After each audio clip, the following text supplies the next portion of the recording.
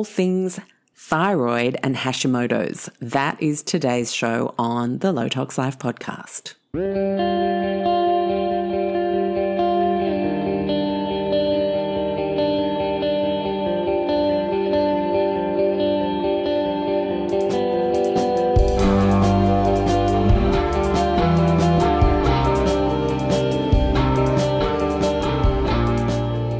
Hello and welcome to the Low Tox Life podcast. I'm Alex Stewart, your host.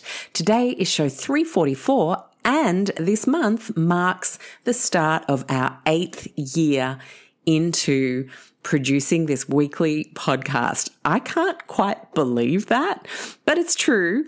And I want to thank you for listening, for subscribing, for sharing shows on your Instagram stories. I love seeing different shows impacting you in different ways. And of course, appreciate you sharing that with your friends, family, followers. And then, of course, to people who leave reviews wherever it is that you listen to the show, that and all the things that you do help us get the word out there and grow the listenership, which is huge now. It's crazy. We had, I think, over 100,000 people listen to the podcast in July around the world, and we've now crossed 4 million downloads. So thanks for being here. I couldn't be more thrilled to bring you another year. And to kick us off, we are talking about the thyroid. Now, a lot of people have autoimmune diseases. They are massively on the rise, and there are some wonderful doctors trying to change that. Often it's about coming back to the basics, about what sets the stage for autoimmune diseases to occur.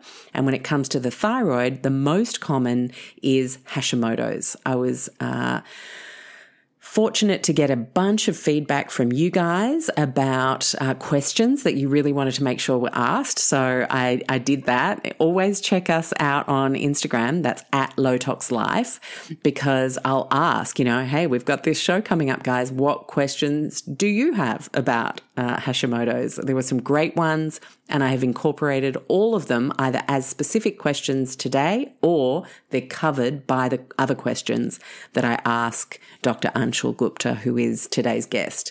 Now, you can hear Anshul's enthusiasm for helping get people well through every sentence he shares on the show. It was really wonderful talking to him about this subject.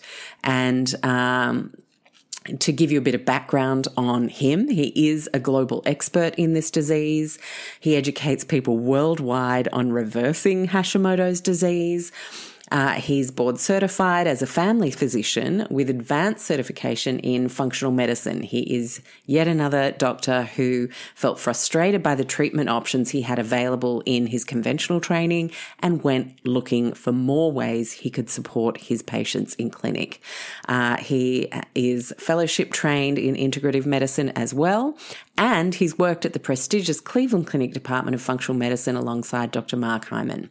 So a lot of experience. He's helped thousands of patients to reverse their health issues by using the concepts of functional medicine. And I really hope this show helps you uncover a little something or two that you could do if this is you, or if it's your friend or family member and you're going to be forwarding this to them, with thanks in advance.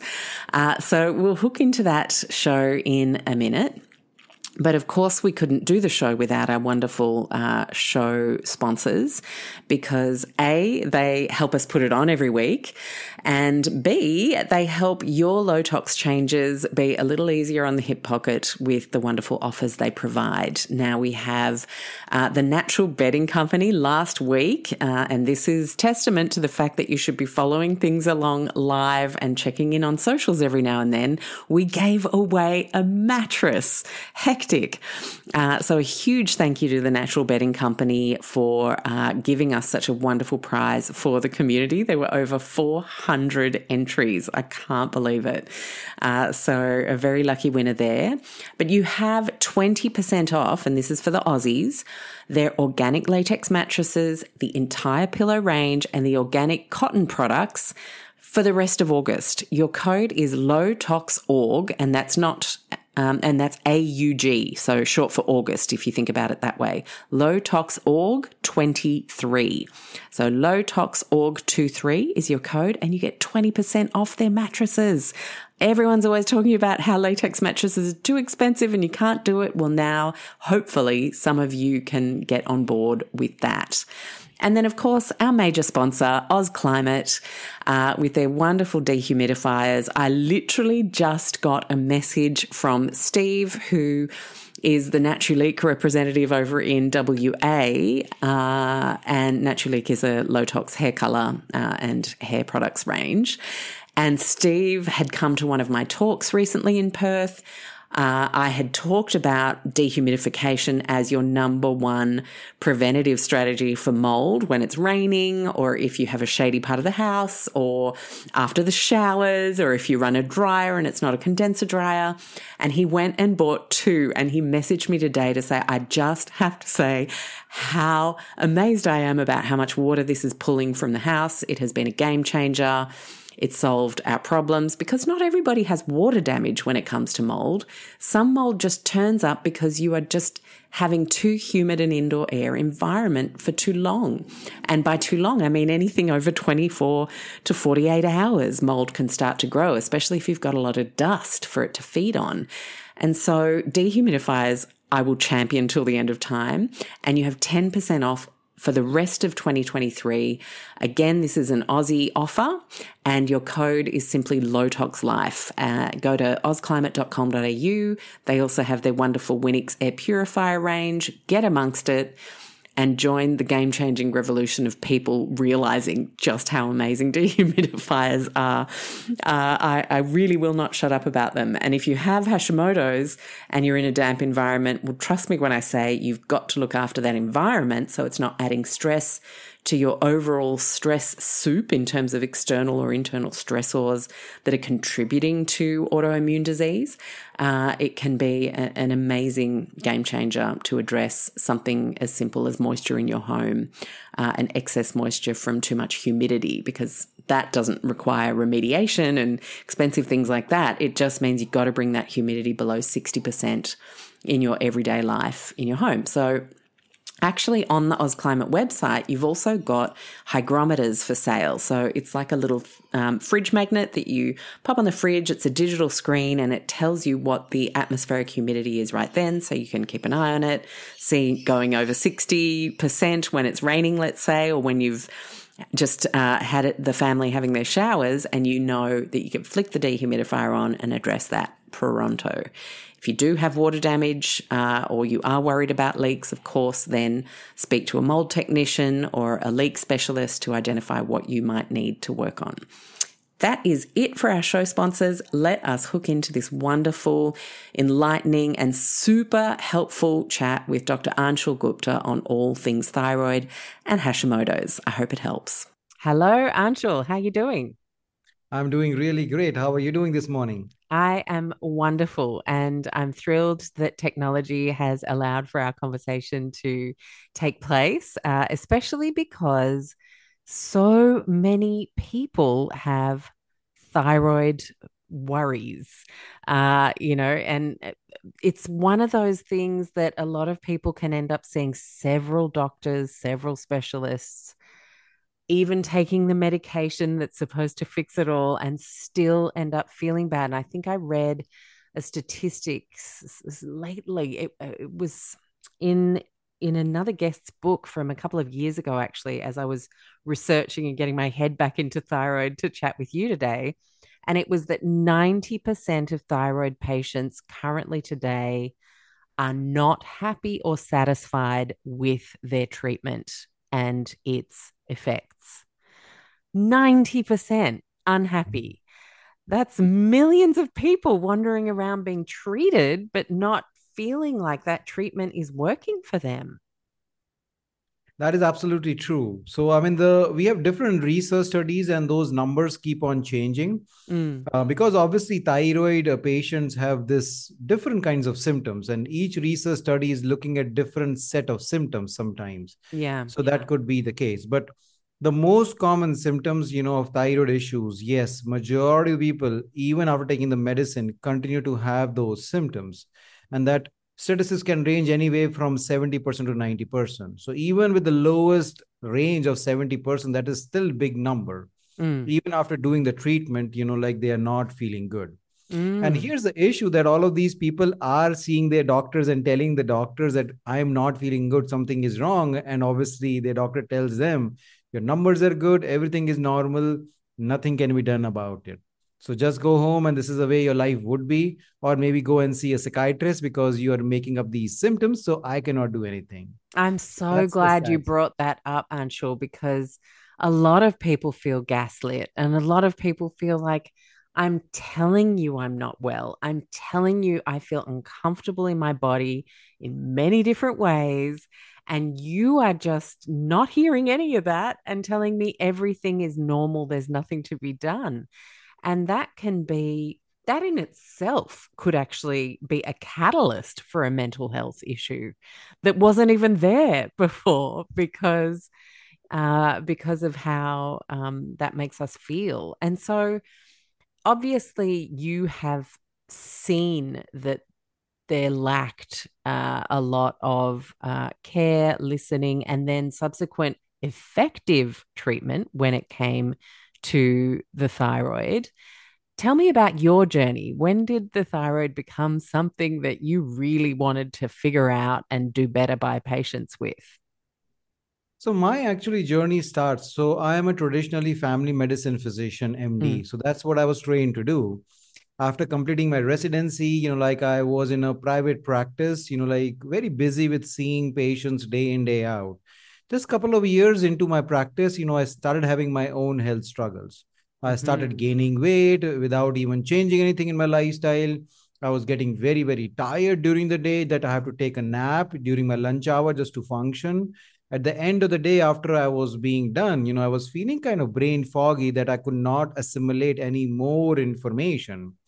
And plus, I was having this horrible stomach pain. And I had no idea what was causing the stomach pain. The pain was so random that will hit me sometime during the day, sometime during the night. Doesn't matter what I eat, what I do, the pain will just not go away. So these random symptoms were hit, going on in my life. Well, the main symptom was the stomach. So I said, okay, well, I need to fix it. So I thought it was acid reflux. I started taking medicines for it. Nothing changed. After trying different diets and different things, nothing was getting better. So I thought maybe I'm not a smart doctor. I need to kind of find a smarter doctor than me who can fix me. So I started seeing these specialists, gastroenterologists, like endocrine specialists, all of these people. And they did testing after testing, endoscopies, colonoscopies, ultrasounds, blood work. Everything was normal. Nothing showed up over there. They added even more medications, like just to see if that will be helpful. I was only 32 years of age and I was already taking 4 or 5 medications just for my stomach. And wow. What still were you, can I ask what you were taking? What kind of medications? Was you talking like PPIs, that kind of stuff?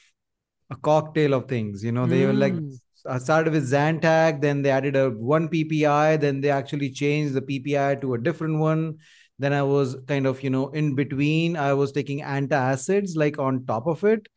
Just to kind of survive it. Sometimes, I was taking just Gas X to kind of see if that will be helpful. Sometimes, I was just taking like, peppermint teas or, antispasmodic medications just to help with the spasm. So kind of mm. they had no idea and I had no idea what was causing it. So every cocktail of medicine you can think about for the stomach, I was literally taking that. And still that was nothing was helping. I was still having the same pain. So at that time, like I had no hope, no hope to get better. I had no way to go. Who can help me out? So then somebody introduced me to functional medicine. They said, well, this is the place where people, when they have no hope, they go and they get better. I was like, okay, I need to know about it. You have reached the edge of the conventional box. It's time to step outside. Yeah. Yeah, so I got trained into functional medicine. I kind of understood the root cause approach and then applied the same approach into my life. Kind of found the root cause of my issues and I made a stepwise plan to Mhm. kind of fix those problems by kind of changing my diet, changing how I process stress, taking supplements. And within 1 month of starting the protocol, my stomach pain completely went away. Within 6 months, I was off all medications. I already lost 40 pounds, in my life. And my brain fog was completely gone. And I had so much energy that I even participated in a 5K rugged maniac. Oh, And I was wow. Go never, you. yeah, and I was never an athletic person. So for me to do that was even much more than that. Mm-hmm. So that was totally an eye opener. Within 6 months, just doing lifestyle changes and natural things, my life totally turned upside down. I was much more healthier in my life that I ever have been. Mm-hmm. The new patients actually that came to see me in the clinic, they said, no, no, no, we want to see Dr. Gupta. I was like, I am Dr. Gupta. No, the person who had that picture, on that billboard, I was like, I'm that person, but that picture year old and I look different. They said, no, there is no way. You look so much younger than the picture. I was like, oh, thank you so much. So that kind of the change that I noticed. So I said, okay, well, I need to kind of share this with people. So I got Mm. this opportunity to work at the Cleveland Clinic Functional Medicine Department. Dr. Mark Hyman wanted to do research on functional medicine model of care, and I was totally interested. So I joined the functional medicine department, and over there, I started seeing all of these females, middle-aged females who had very similar symptoms as mine. Mm-hmm. And one thing was common: they all had thyroid disorders. And the Mm-hmm. second thing was that they were all doing what their doctors want them to do, but they were still not getting better. So then I decided I need to help them because we were not, even in functional medicine, actually, we are not looking at thyroid disorder in very depth. Most people are just saying, oh, well, just don't take the synthetic medicine or levothyroxine, just change it to the natural version of Armor or Nature's Thyroid, and you'll be okay. No, that's not the thing. We have to go much deeper. So I started researching thyroid and Hashimoto's for a couple of years, and I found that, the way we are approaching thyroid is totally wrong. So I kind of developed a protocol in terms of looking for root causes, making a stepwise protocol to fix it, applied the protocol in several of my patients, see phenomenal results. Their lifestyle improved, their all these symptoms that they have been going through for years, which even the medicine could not fix, this protocol was able to fix within 4 to 6 months.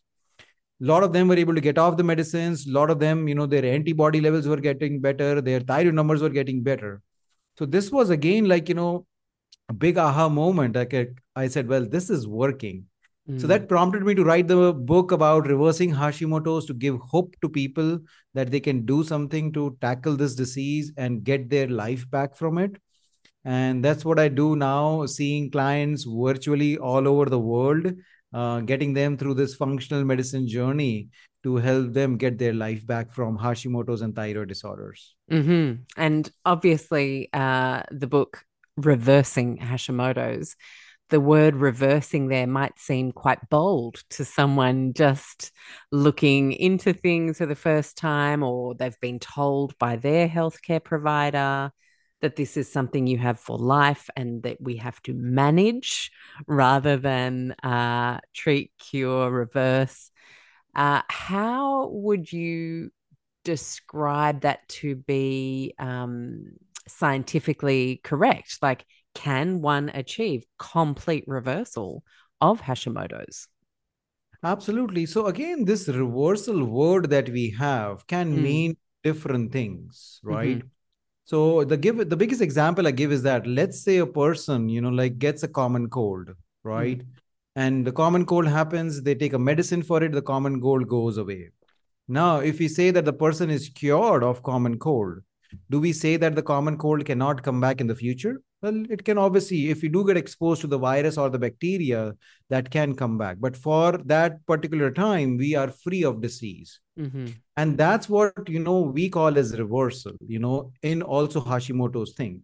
Because Hashimoto's is first of all, we need to understand there is a reason for Hashimoto's disease to happen. Yeah. And if we do continue to have exposure to those reasons, then yes, the disease can come back or it will not completely get better. But if we identify those reasons and if we work on them, then several of our clients, their antibody levels have gone back to zero or normal levels. Mm-hmm. So if everything is normal in their body, that's reversal for the disease. That's what Right. we call. And more importantly is that how a person is feeling, right? Because again, we are treating a person and not a lab. If I reverse a disease and the person is still feeling all the symptoms, then again that purpose is defeated. So for me, it's both that, they're all the symptoms of Hashimoto's are gone, plus their lab numbers are also looking better. That's the complete reversal of disease. And we see it happening in a lot of people. And so, can we talk about some of the symptoms that people might be displaying, whether they know it's Hashimoto's that's potentially on the table for them or not, coming into your office and saying, Doc, okay, this is what's going on. What is most commonly reported? Absolutely. So the Hashimoto's, like actually is a autoimmune condition of your thyroid, where your body starts producing the antibodies that destroy the thyroid gland, and ultimately it causes hypothyroidism. And that is actually what causes majority of the symptoms in the body. So actually each and every organ system of a body is affected because of this disease, and that's the reason the symptoms are many. So the most common symptoms are people feel very tired or fatigued, that their energy levels are low and they just cannot function, or they feel a difference in their energy as compared to, like, let's say 5 years or 10 years. The second most common symptom is that people gain weight or are not able to lose weight. Especially in females, they will gain weight during their pregnancy, and post delivery they are not able to lose weight. Doesn't matter what they do. And people will say, well, it was just because of the pregnancy. Well, they might have an underlying thyroid or Hashimoto's problem that they don't know about. The third symptom is brain fog. The brain fog typically is being described is that their mental capacity is not the same as before. That they feel that, their memory is not good, they're not able to concentrate long times, or they're forgetting small things, or they're forgetting names. All of those things constitute the brain fog. So that's again a very major problem. Then comes the mood changes. Like people feel stressed out or anxious or low mood or depressed. That is also a major symptom. Then comes the gut related symptoms of either constipation, diarrhea, bloating, cramping. Those are again symptoms which can be associated with it. Then comes, the female menstrual issues, either dysmenorrhea, which is like, excessively painful menstrual periods, or irregular periods, or even infertility can also be related to Hashimoto's. Then skin issues, dry skin, like hives, that can also be associated, as well as cold intolerance, that they feel cold all the time. Like that is another symptom of it. Then chronic pain issues, like, all over the body, muscle aches, joint pains, those are also associated with it. Hair problems like hair thinning, hair loss. So I'm like, when is he going to stop listing things? exactly. So that's going to say that, we can keep going and there might be a few more others that I might have missed. So could it be said then that because thyroid hormone synthesis is happening kind of everywhere and at a cellular level even, that is why it presents as a multi-system symptom picture? Well, the thyroid hormone production happens only in the thyroid gland. But each and every cell of our body, each and every organ of our body needs thyroid hormone. Exactly. So each Yes. and every cell has receptors for thyroid hormones. And that's the reason, like it is so important. Even when we are a baby in our mommy's womb, when we are growing, if we do not have enough thyroid hormone, our brain doesn't develop. So such is Wow. the importance of the thyroid hormone that even in pregnancy, like whenever females are going to their OBGYN, they're making sure that the thyroid hormone levels are really good, because that, that can affect the brain development of the child. So it's very important, for each and every organ of our body. And without the thyroid hormone, there will be no life. That's what Yeah. people know about. That's it. And I think a lot of people, coming into this normalization of compartmentalization of medicine, where you're just looking at this one area and treating it. Um, a lot of people find it really hard to wrap their head around that holistic approach. But the it's like a holistic dentist is going to say there's a body attached to a mouth. A thyroid doctor is going to say there's a whole bunch of stuff happening around that thyroid gland. Everything is in relationship, just like in nature. And that is absolutely true. And that's where, like we have to look at these chronic diseases in a total different lens. So, like 100 years ago or 50 years ago, the main reason of people dying were these communicable diseases, which is these infections like bad bacterias, like epidemics, like that people have seen with, right? So those infections, those were like just because of one reason. You get exposed to that particular virus or that bacteria, and then if we kill that virus or the bacteria, then we can save you from dying, right? So Yeah. that's where the origination of conventional medicine happens. And that's what we still are believing, that there is only one reason for a particular disease. And for chronic diseases, that's not true. And that's the reason conventional model is completely failing to address all of these chronic diseases, especially thyroid and Hashimoto's, because they have multiple reasons which are coming together and causing this particular disease. And unless we identify all the reasons and work on all of them, this disease doesn't get better. And most people obviously like have no understanding of it, because again they're still thinking, okay, tell me why did I get it, and tell me that one reason. Well, there is just not one reason. And that's the exact problem. We have to look for multiple reasons. And that's the whole point of doing a holistic approach, because those reasons might be unrelated to thyroid. Those reasons might be in your gut. And you said, well, how is my gut related to my thyroid? Or these reasons might be related to, like, some other toxin somewhere else in your body. And again, how does that affect my thyroid, right? Yeah. So we feel that all these reasons or anything, if it is happening, it should be around that particular organ, which is the thyroid. But that's not true. As you correctly pointed out, we are a complete human being. We are not fragmented, or we are not different parts of a machine that has been put together. We are a complete human being. All these systems are working in conjunction with each other. Yeah, absolutely. And so I want to get into what some of the things are that set the stage for the condition to arise. But before we do that, can we talk about testing? Because people are still finding it hard to pry from their doctors a complete thyroid analysis. They're just getting their TSH given to them, being told it's within the normal range, even if it's at the very high or the very low of normal, it's normal, and off you go, still feeling awful.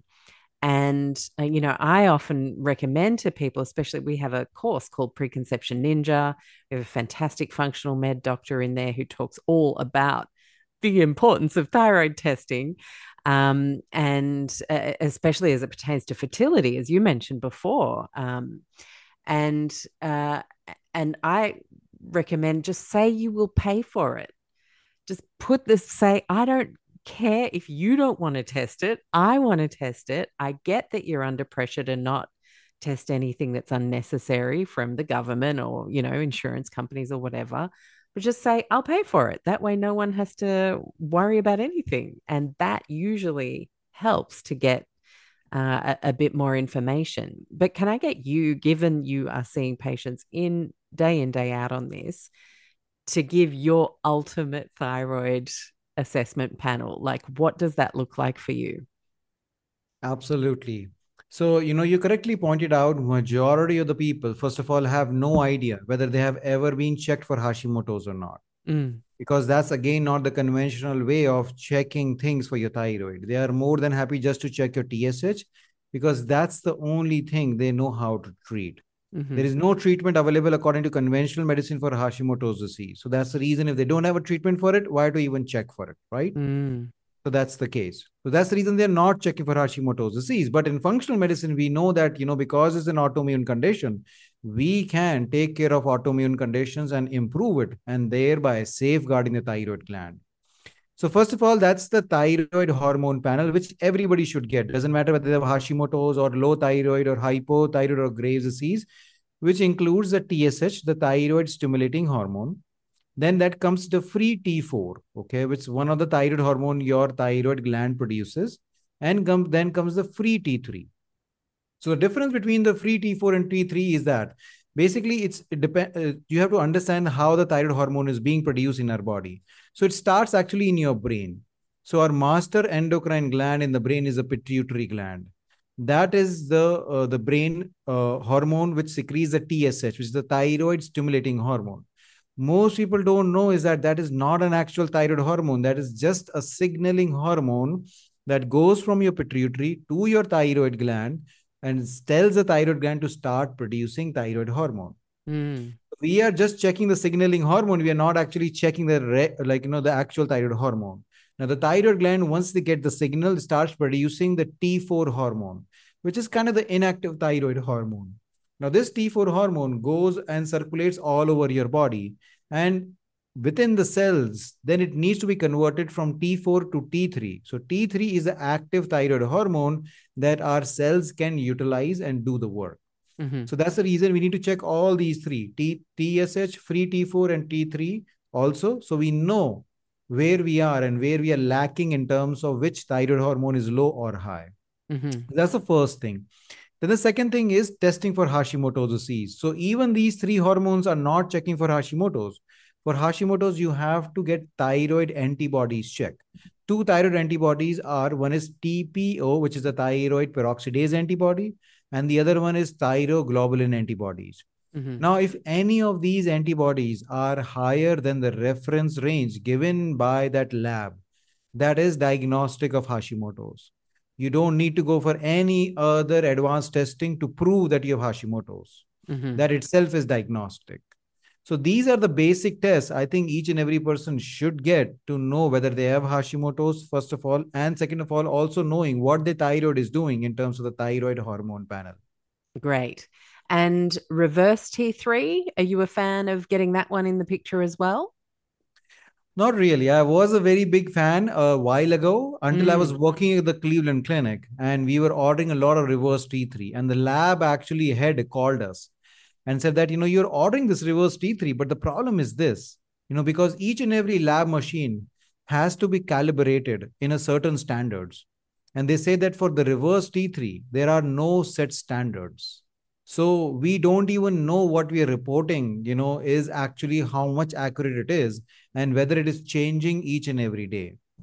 So he said there is Wow. literally doesn't matter which lab you go to, that's the case. Mm. So then we said, well, if I'm basing my decisions, like on a lab, which even the lab is not 100% sure how accurate it is, then I stopped ordering it that much. Mm. And basically, like, if reverse T3 is high, there are a couple of reasons for it to be high. And we just kind of assume everybody it will be high and we start working on those reasons. There Mm. is no medicine that can lower the reverse T3, Mm. right? So we just work on those natural ways of assuming that everybody's reverse T3 is high, which are natural things like, stress will cause reverse T3 to go high and toxin will cause it to go it high. So, Mm. anyways, those are the two problems that each and every thyroid patients we have to work to get them better. I was So going it's to just say, yeah, because then, you're bringing in those nutrients like selenium. So it's not so much about the granular look at a value of reverse T3, but it's that whole picture is going to show that that person would need those sorts of nutrients, supplements, and potential medications anyway. absolutely. And that's the reason. So I'm kind of very practical guy because I've done this for a long time. So if a Mm. lab value or a particular test is not going to add value in terms of the protocol, and if it is just for information purposes, I say, well, why to even waste my time and money? Because these tests are expensive, right? Sometimes Yeah. if the CT is not covered by the insurance and you have to go to a specialized lab to do it.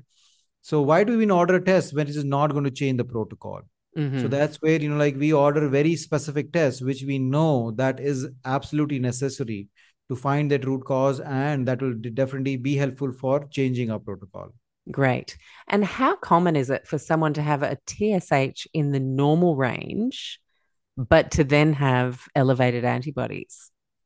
Oh, very common. The Mm. problem is that we are not doing complete testing, Yeah. because all these females are going to the doctors and they're getting the TSH check. Oh, everything is normal, go home. I Mm-hmm. tell them, check your antibody levels. You have all the symptoms, they will be high.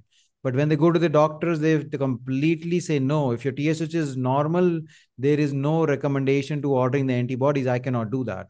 Mm. So they will just not order it.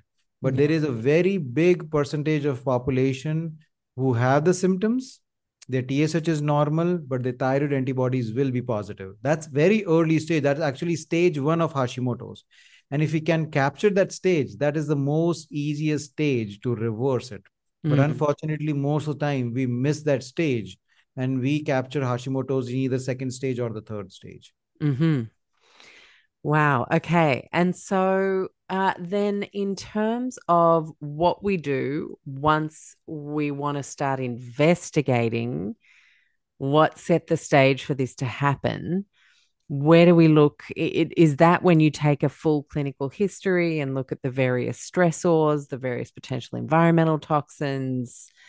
Those are things that people kind of often know now, especially in our community, to start ticking the boxes. Oh, yes, I did live in that moldy apartment for a year, or actually, that was the year I got divorced, and now this is happening, and we've just been through so much stress as a family. So, less common might be other things that you would certainly be able to share with us that you've found, and they haven't even had that on their radar. They thought, what? That could be a contributor? What would some of those be? So I think what I've identified is that there are 5 major categories, of root causes, at this point of time that we know of are causing Hashimoto's disease. So the very first category is the food sensitivities, right? Yeah. Food is medicine, but the wrong foods definitely can cause problems with a lot of people. So we are seeing more and more people being sensitive to gluten, dairy, soy, corn, sugar, processed food, processed meats, all of those things. We know that can be harmful and people can react to them. And definitely that can trigger something called leaky gut for people. And that ultimately leads to Hashimoto's or thyroid condition. So food sensitivities is the one reason. The second reason is nutritional deficiencies. Now, this is what a lot of people actually are not aware of. People think, well, I'm eating a very nutritious or a very healthy diet, so there is no way that I'm low in vitamins and minerals. Now, here's the thing. There was a recent research study done. It actually checked the food crops from 1980s to 2010. Oh And gosh, what they don't. saw, I know what you're going to say. Tell us, go. Tell us. and what they said or what they saw was that even with the same methods of growing and everything, the nutritious profile of the current crops are much lower than what it was in 1980s. So all the nutrients, all the minerals like selenium, magnesium, zinc that our body needs are low in our food. So even though we are eating the most nutritious diet, because our body is not getting those vitamins and minerals, we might be low about it. Mm-hmm. And the deal is that a thyroid needs a lot of different vitamins and minerals to produce thyroid hormone, right? And that's exactly those vitamins and minerals were low into our current food. So people might not be aware of it and they might be low into that. So that's the second big category. Now, the third big category is obviously the stress, right? Yeah. As you pointed out correctly, divorces, or even like bad relationships, or even distress at work, even post delivery. Pregnancy can be, or post delivery can be a big stressor for females. Menopause can be a big stressor. So we are Could talking about. Can I ask, for teenage girls, could puberty also be such a stressor? Yeah, so that's what we are seeing. More and more females at younger age, when they hit their puberty, are being diagnosed with Hashimoto's. We were not seeing that 20 years ago, but in the last 10 years, we are seeing more and more younger females being diagnosed. Mm-hmm. So this is again a big stressor, for all of the for females and even different kinds of males for different reasons. That's the third reason. The fourth is toxins. Again, heavy metals like lead or mercury, or mold toxins, in our environment, or even environmental toxins. All those organophosphates, all those chemicals that are being poured into our daily environment from various sources, again, play a very, very major role. Now, this is an important thing, like a lot of females don't know about all the skin products they Oh, are yes. using. Mm-hmm. Yep. They don't know that the skin is the biggest organ of our body. And anything you put on the skin does get absorbed into your blood. Now, a lot of females will think, oh, it's just a small, product that I'm using. How much of the toxin can it have? Well, even small amount of toxins, what it does is that it gets absorbed into your blood, and thyroid is like a sponge. It absorbs or accumulates all these toxins. So it might not harm you on day one, but yes, day 500, that toxin levels increase at a very high load and starts affecting your thyroid. So that's a major issue, that, toxins. And then comes the infections. We know Epstein-Barr virus infection, which is the infectious mononucleosis, a reactivation of that can cause it. But more importantly, intestinal parasites can cause it. The most common being something called blastocystis. There was a couple of research studies which does show clearly that presence of blastocystis can trigger Hashimoto's disease or thyroid problems.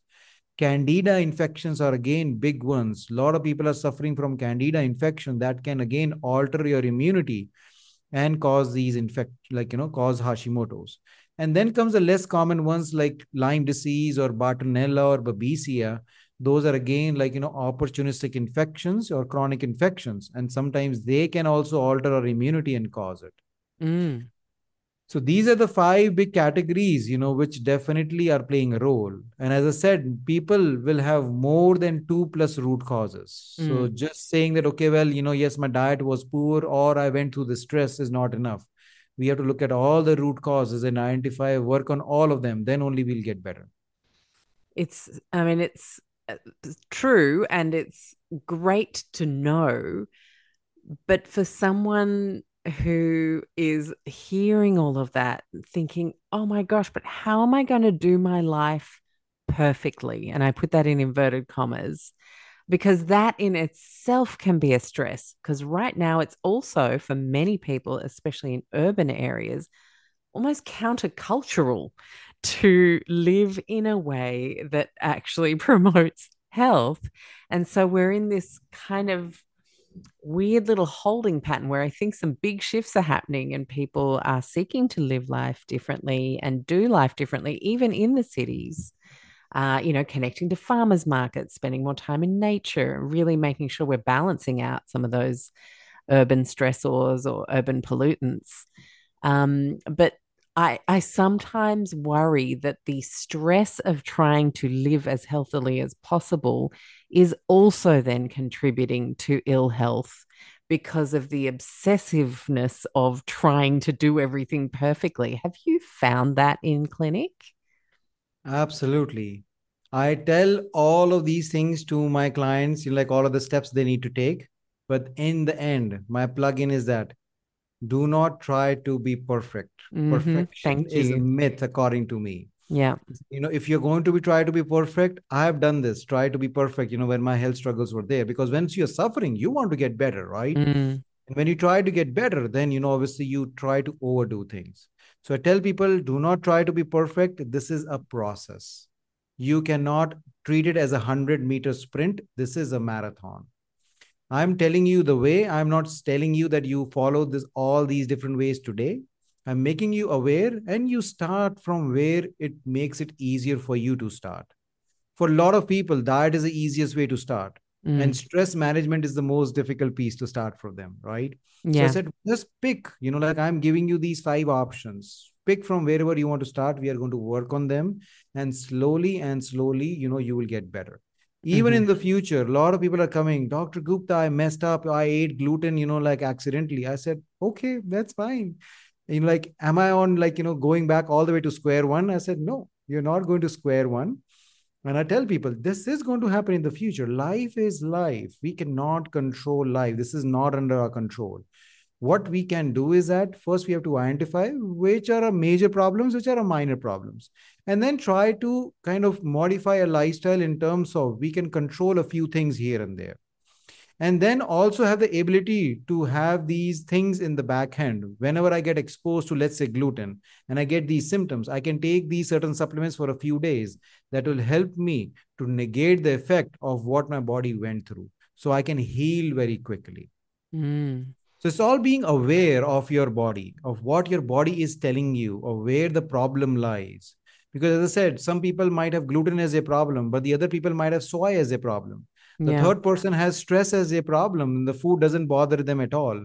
So I tell them to start listening to your body. When you work with me, I said the end result should be that after that few months, you should be aware of your body so much that you should be able to tell what is your major problem and what is your minor problem.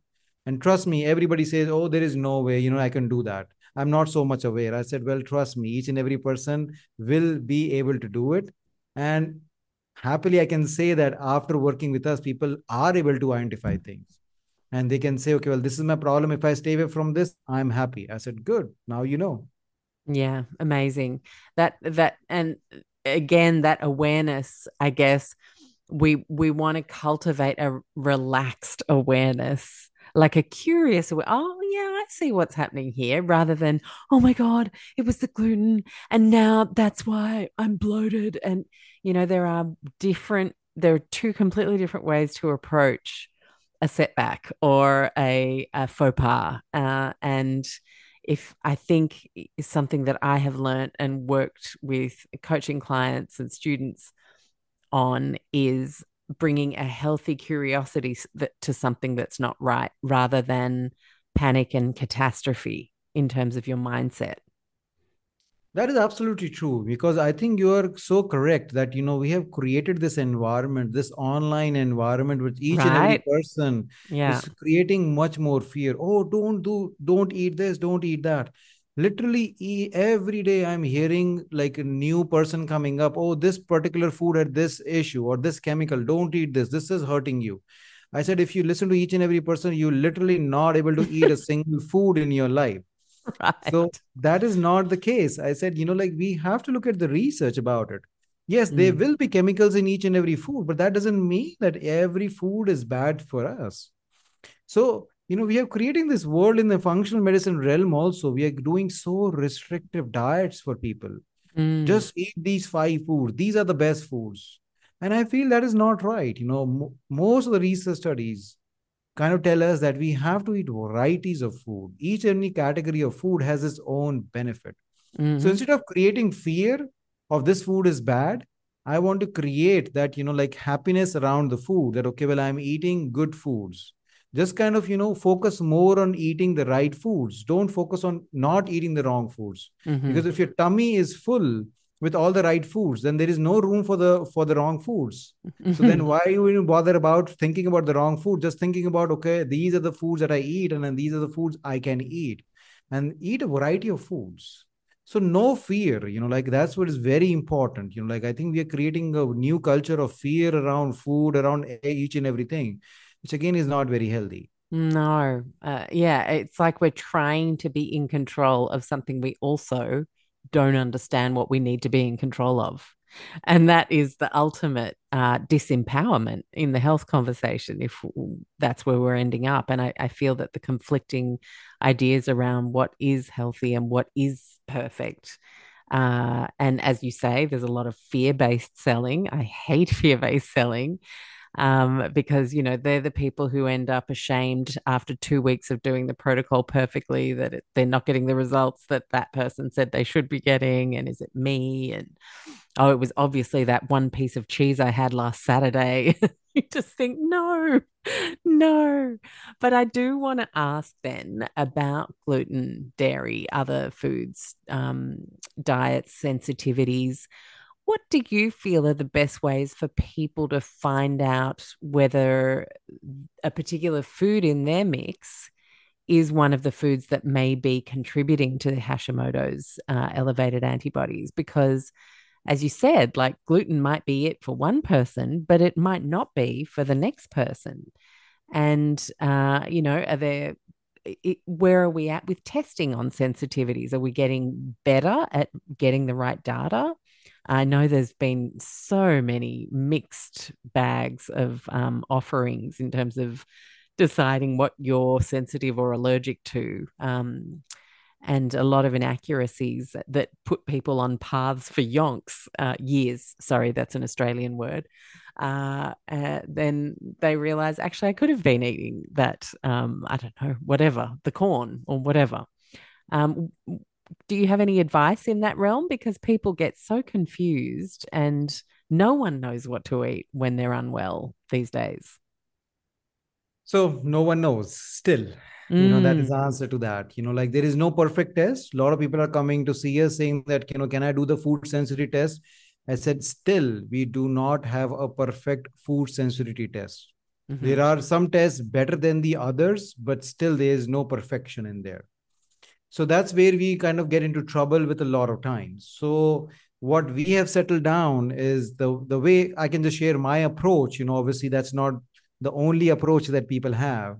So the approach is that, first of all, we try to remove food which we know that majority of people are sensitive to, right? Mm-hmm. Which is the gluten, the dairy, the soy, the corn, and the processed food and the meats and the sugars. We want to remove them for at least 4 to 6 weeks. And then after that, we try to kind of start reintroducing them one at a time to see what we do. Mm.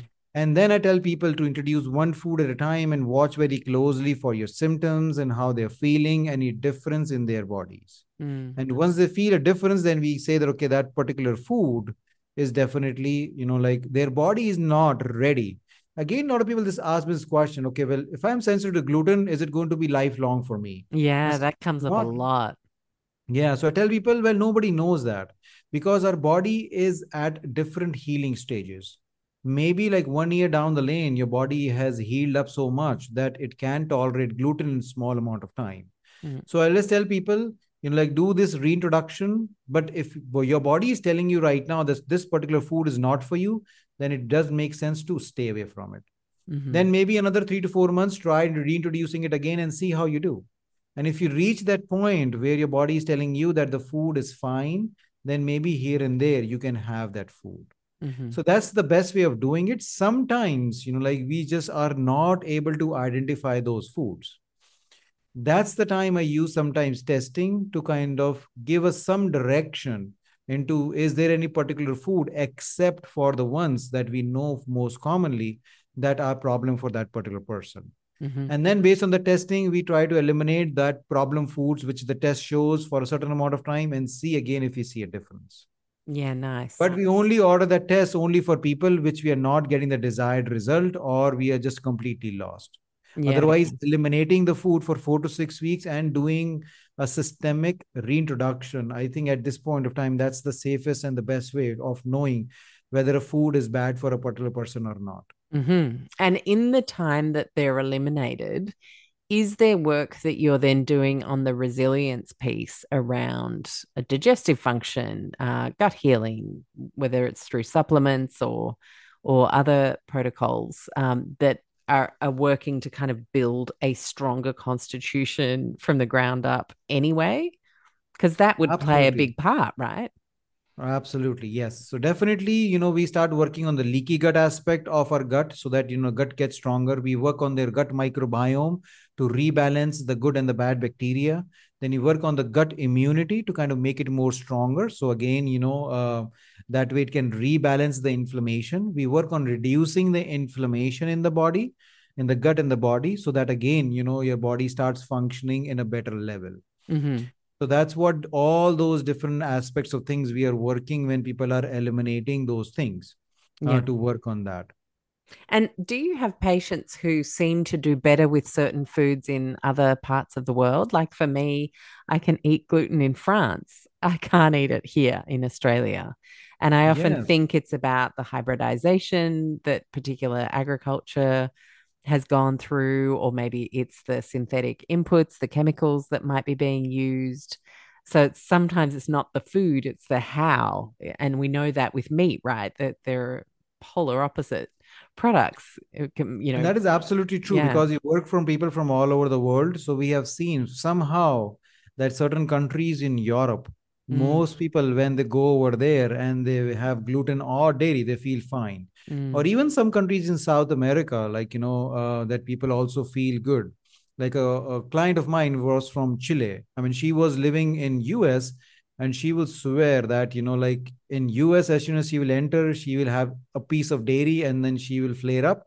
And Chile, because she was from a village over there, they have their own cow and she will just drink milk and cheese and yogurt all the time and she will stay there for 2 or 3 months and mm. that will just not bother her at all. And she tried it 2 or 3 times. So yes, absolutely correct that, like different parts of the world, like I think, people react differently to different foods. Again, that's obviously the theory that, it might be different way it is processed or, the environment is different.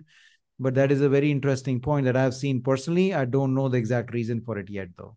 Yeah. And to throw another thought into that equation is something I've pondered is, do we feel more relaxed in some settings? So our nervous system is completely calm or very happy or deeply aligned. And therefore, of course, peristalsis works better in those conditions. The full gut function works better. And we're less reactive in general when we're feeling like that, say, on holidays in those places or back home where you feel the comfort of your parents, like in that village in Chile. So I sometimes wonder about that emotional nervous system, the intangible, if you like, in the equation. Absolutely, and that is definitely a great possibility because obviously most people, like our majority of our clients are from US, so when they're going to Europe or to South America, they're going for vacation.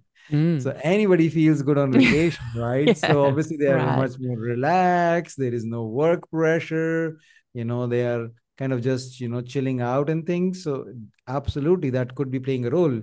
Especially we know that the vagus nerve, which is the longest nerve in our body, kind of creates such a big impact into our gut health and our immune health and those things. Mm. And obviously, like when you're relaxed and when doing the right things, certainly that, your vagus nerve health also gets better.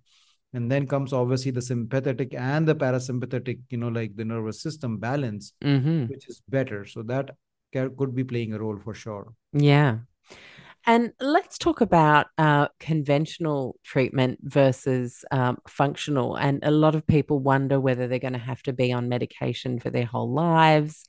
Obviously, we're talking about reversing it. So that would allude to it being possible to come off medications. But how does one sort of sensibly navigate that journey when maybe they're working with information they're finding online and they're feeling that they're getting better, but their doctor's perhaps scared to take them off medication?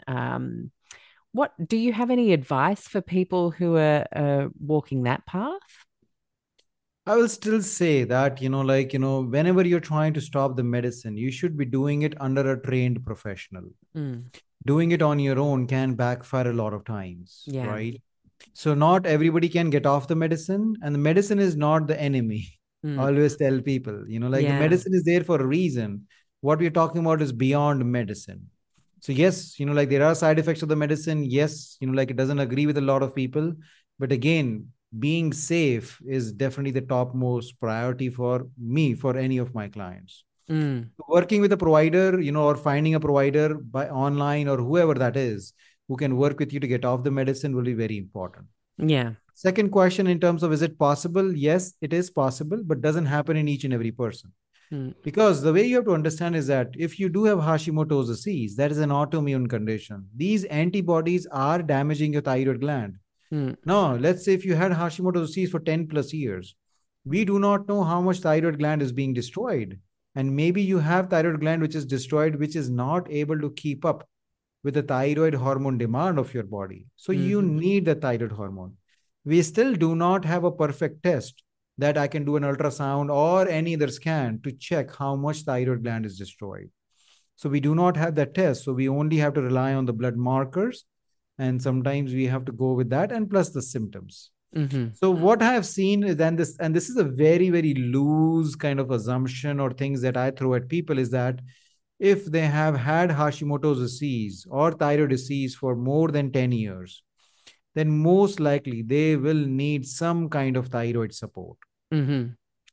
Or if their thyroid medicine dosage has gone beyond 75 micrograms or close to 100, Mm-hmm. then again, most people will need some thyroid support. They can reduce the dosage, but like they will still have to be on some thyroid support, whether that's a medicine, whether that's a like a desiccated thyroid or something, they will need that.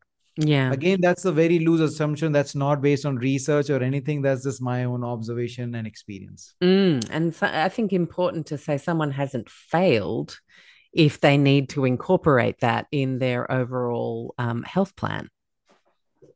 Exactly. And I tell people is that, like, again, just forget about the medicine. If you're feeling perfectly fine today, well, Mm. that's great. But if you're not living your life to the fullest potential, where you're feeling a little bit tired, that is kind of, affecting your energy to, cultivate a hobby or help your family or do something else, or you are not, or you're having pain, or you're feeling forgetting things, or anything in mood wise also you're not doing good, Mm. then I think it is worth doing these things, because that is going to help you to live your life to the fullest, will going to improve your quality of life. Now, in that, as a side effect, if you're able to get off the medicine or reduce the dose of the medicine, just consider as a good side effect and be happy about that bonus. But Yeah. if you're not able to do it, that should not be the only reason. Mm. Doing the correct thing for your body, for your thyroid, should be the main reason. And you are going to see results definitely on how you feel. Yeah, awesome. Thanks, Anshul. Now, I asked our audience to submit some Hashimoto's questions for anyone who had any. And I feel like we've actually covered a lot.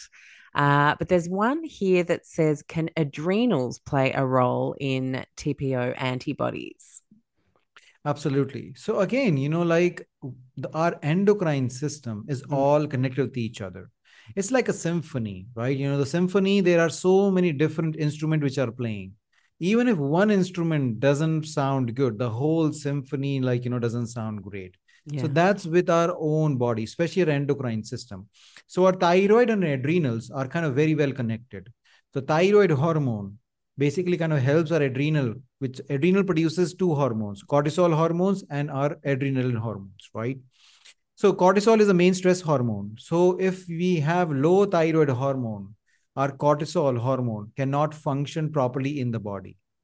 And it's a two-way street. So when our cortisol levels are too high, then what it does is that it causes thyroid hormone resistance. Mm, Basically, our cells are not able to utilize the thyroid hormone itself, which is present in our body. So that's the case. And high cortisol levels are high inflammatory conditions for our body. So whenever there is inflammation in the body, it obviously triggers, excessive production of the thyroid peroxidase antibodies. And we see that most people, when they are stressed out or go through very stressful situation, they will always get a flare up of their thyroid symptoms. And yeah. if you check their thyroid antibodies, that will definitely be higher as compared to when their body is working at a good, a relaxed state. Mm. And it just stress keeps coming up, and with the five different root causes that we talked about before, they're all stressors. So it feels like the major project here is to identify which are the major stressors that are contributing to either this flare up or this diagnosis. Absolutely. Yes. Anything which is external to our body, or I will say, quote unquote, not normal for our body, is a stressor, right? Mm, It can be physical, emotional, mental, spiritual. It can be food related. It can be toxin related. All of these are external or not normal for our body. So body perceives them as stress. So very mm, important to identify which are your stressors, which are kind of damaging your body, and then work on them, to reduce them and eliminate them. And certainly body will start feeling better. mm. I've got a question here with can postpartum thyroiditis turn into Hashimoto's? How can I prevent this? Well, that's a bigger topic. I think, Mm, when you said that you are running that course, preconception course, and I'm so glad you're doing it, because in today's world, we feel we are not preparing females to get pregnant, yeah. right? Everybody thinks, oh, it's so easy. I can just, according to my life schedule, I'm just going to plan the baby like, tomorrow or day after. I'm not going to prepare my body for it. Mm, Now, having a baby itself is a big stressor for a female's body, right? Because you are growing a big human being inside your body. So not only you have to sustain yourself, you have to sustain the baby. mm, So to prevent the postpartum things, you have to first work on the preconception period, prepare your body, get good nutrition in there, make sure you are removing these stressors, reducing inflammation and all that stuff. During the pregnancy, obviously, like kind of again, keep working on the body. And then after that, again, post pregnancy, everything goes crazy. So I cannot say that, your stress will be gone, because having a baby, yes, your life is going to be different. And unfortunately, majority of the onus of taking care of the baby falls on the mother. Mm-hmm. So that part is not going to change. But if you prepare your body to kind of handle that stress once the baby comes in, then obviously your body is going to react less. Then there is a less chance of having developing that postpartum thyroiditis. And then even if that is case, that is again not a death sentence. Again, if you start working on your body and all those things, you can still get better. You can still reverse it. Yeah, that's so important to say because a lot of people sometimes will focus in on oh, but I didn't know about all this stuff when I was in preconception mode and think, oh, I've missed my chance. But that's not true. You can always be starting from where you are at today. Absolutely. Yes. Like I always tell people, oh, well, I didn't knew better at that point of time. I Mm, said, we all are learning. Like I still do not know. I call myself that still do not know 100% about each and everything. yeah. And still every day we are all learning. So you are correct that you didn't knew better, but that was your past. But now you know better. Now what can you do to kind of make things better? Focus on that. Mm, And that is the main thing. We cannot live in the future, we cannot live in the past. The only thing we have is a present. yeah. So whatever you have in the present, whatever you can do, just do it. Mm. A really good one here from Pip, who's saying, is diet and exercise enough? I'm on so many supplements from my naturopath. It is costing me a fortune. And this is a reality for a lot of people who go and see a holistic healthcare professional, whatever qualification they have, is that sometimes we end up just swapping medication for supplements almost, instead of really working on what those key stressors are. I can't tell you how many times people have had thyroid issues and just didn't know about mold, for example, as a potential stressor. And then once you worked on that, a lot of things improved. So would you say if someone's having to subsist on, 10 plus different types of supplements ongoing with no real end date or plan, that there are probably things that still need uncovering as to what's going on? Absolutely correct. Yes. Obviously, a lot of people come to see us. They are on bucket load of supplements, 20, 30, 40. Why I'm taking this for this and that. I said, well, you're taking these things, but do you have these problems? How do you know you have these problems, right? Mm, Has anybody evaluated you? And most people have, they said, I have no idea. I was just told that, you need to take these things. mm, So these supplements are there for a reason, right? If we think that these supplements can improve our health, can reverse a disease, they can make things worse too, then. They have the potential for that also. And not all supplements are created equal, right? There are at least 100 supplements out there in the market which can be important or useful for thyroid patients. But we don't use all those 100 supplements in each and every thyroid patient. That's where we need to know what the problem is. And if you have been taking these supplements for 1 year or 2 years and still feeling kind of crap, then bottom line is that, yes, these are not the right supplements for you. Something else needs to be looked at, mm, because everybody's taking a supplement, right? People start coming to see us and they said, well, what different are you going to do? I'm already doing the diet. I'm already taking, like 50 supplements. So, and what is the magic bullet you have? I said, the magic bullet is that identifying what is wrong with you, mm, because it seems like nobody has identified that. And that's the reason you have to take so many supplements and you are on this perpetual diet that you are calling for so many years. I said, our clients that work with us are not on diets and not on supplements for years and years. Yes, we have this 4 to 6 months where we are working them, identifying the problem and fixing them through diet and supplements. But beyond that, you don't have to take supplements. The mm, only reason to take supplements is that because we have limitations in what we can do, right? A lot of people are vegan or vegetarian. Well, their omega-3 levels cannot be good. They might be low in zinc. They might be low in B12. That comes with their choices. And again, nothing against it. That's perfectly fine. Like again, this is a big debate of what is the best diet out there, right? So I don't want to get into that. But that's what I'm saying, right? A lot of people hate seafood. They cannot eat seaweeds or sea vegetables.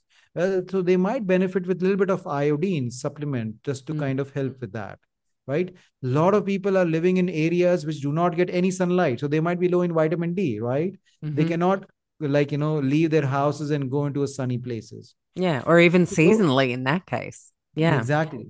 So that's, these are limitations that we might need a few supplements based on personal choices or needs or situations. Mm-hmm. But we don't have to need like 20 or even 10 plus supplements on a long term basis. That definitely means that something has been missed. Mm-hmm. And would you say that there are a couple of health insurance type supplements that everybody could benefit from, given you have brought up a couple of times about the lacking nutrients in agriculture today compared to before? Like, is there a little bit of a baseline of a couple of things that you tend to keep people on as an insurance policy? I think there are a few supplements, like which universally most people need, like vitamin D is one of those. Mm, Most people are low in vitamin D. It doesn't matter how much of the sun exposure they get because it depends on a whole bunch of things. yeah. So I think, a small amount of vitamin D here and there, I think is a good bet for people to have. Omega 3s are another supplement that a lot of people can benefit. If they're eating a lot of fish, that's a different story. But if they're not eating a lot of fish, then beyond that, maintaining your omega 3 levels is difficult. Mm-hmm. So that's the second supplement. The third one is the magnesium, Mm, because magnesium is one of those supplements which was low into our food, and magnesium participates in more than 300 enzymatic processes in our body. So magnesium actually doesn't get the same limelight as vitamin D does, but it is very important. And the good part about magnesium is that, we do not get toxic on it. So even if you take a magnesium supplement and your body doesn't need a whole bunch of it, like you never get toxic on it. So again, but I've never seen anybody like taking too much magnesium into it. So mm-hmm. I think again, a very important supplement that could be useful. Yeah. Think these are the three ones which I feel a lot of people benefit and can use. Beyond that, probiotics are the other one. Again, I don't recommend using probiotics like perpetually all the time. Mm, Especially if your diet is good, you're eating a healthy diet, have a lot of fermented foods, then I don't think most people need probiotics. But if that is not a possibility, then yes, introducing probiotics here and there could also be useful for people to improve their gut microbiome. mm-hmm. Fantastic. And given you've brought up the gut microbiome, there was actually a question. I'll ask two more. This is one of them around gut microbiome trends around Hashimoto's. Is there anything you're seeing? Is there anything the research is showing us about certain strains of different bacteria that seem to be present in either a super healthy person and, oh, wow, healthy people always seem to have really good healthy levels of these strains versus a Hashimoto's patient who's displaying a lot of symptoms and what we might be seeing in their guts? So we do not have one particular bacteria of that kind. Mm-hmm. And I think that's where the gut microbiome research is also moving. That Mm, is not about one bacteria, it's about looking at the complete picture of the gut microbiome. mm-hmm. Because again, we have trillions of bacteria, and what we feel is that if one bacteria is not doing its job, we might have the other bacteria helping him or her to do their job. So it's the overall look at the gut microbiome that matters the most as compared to one particular bacteria. Mm-hmm. Now, that being said, like as we discussed, definitely parasites and other things can be a problem. In that, blastocystis, definitely we have research study that blastocystis is a parasite, which is actually the most common parasite present in the world over issues. Mm, That definitely can be, like responsible for Hashimoto's disease. Candida, as we discussed, is the other one that is present in a lot of situations that can be doing it. yeah. Some of the good or the safe bacteria like Lactobacillus bifidobacterium, the more they are present in our gut, definitely the more protection they give, for our gut. Mm-hmm. Fantastic. Thanks, Doc. And then now I have to choose between these two because I said I was only going to ask one. Have you got time for two more? Sure, absolutely. Let's go. Amazing. Okay, so this person has asked, Casey's asked, what's the best way to increase iron levels when you have Hashimoto's? Is that common, is it, to have low iron in Hashimoto's? Yes, in females, again, like we do see iron levels being low. Obviously, the most obvious reason is that because for the monthly cycles, they lose a lot of Mm, blood and that causes iron deficiency. And plus, like a lot of females can have gut related problems. So even though they might be eating the diet, but that their iron is not getting absorbed from the food that they are eating. Mm-hmm. So that's the reason it is very common. We see that. Interestingly, iron is again an important mineral which is needed for thyroid hormone production. So very important to keep the iron levels good. So in that aspect, obviously, diet plays a good role. So, like we all know, green leafy vegetables are good source for iron. So that's what people can do. Mm-hmm. If you do eat animal products, then, certain meats, organ like meats and organ livers can have good amount of iron. That is, so the animal products, actually the iron form is much better absorbed as compared to from the plants. Mm-hmm. That way, again, if you do incorporate some animal protein or animal meats, that could be useful. Beyond that, taking an iron supplement would be useful. And then obviously working on your gut, seeing that, if you're not digesting your food properly, maybe taking some digestive enzymes that can improve the potential of digesting your food and making that iron more bioavailable in your gut to be absorbed. So Mm-hmm. those are the things that you can do. Fantastic.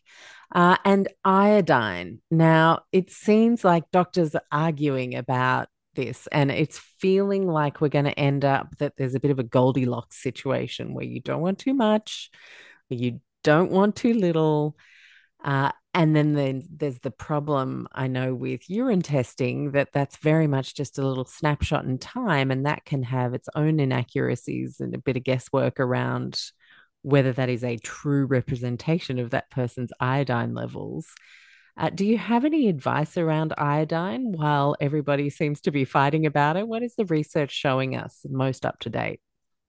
So research is showing the same thing as you said, that too little of iodine can cause Hashimoto's disease, and too much of iodine can again cause Hashimoto's disease. And is that, That's can I ask then, is that because too little and too much cause stress in the body? So iodine is needed for thyroid hormone production, right? So Mm, obviously, if you are too low in iodine, your body cannot produce enough thyroid hormone, and that definitely causes more pressure or more stress on your thyroid gland. So that's the reason over there. Now, excessive amount of iodine, again, that is kind of a feedback loop. So when there is too much iodine present in our body, that sends the signal to the pituitary gland saying that, well, there is too much of the iodine. I don't need to produce enough thyroid hormone. And that hmm again kind of causes too much problem in that fashion or manner. And that too much iodine again causes destruction because it accumulates in the thyroid follicle, and then it causes destruction of the thyroid follicles. And that's the reason it again triggers that autoimmune reaction and leads to Hashimoto's. hmm So that's what the case is. So I will say that, what we are seeing in the modern world, iodine deficiency is very rare.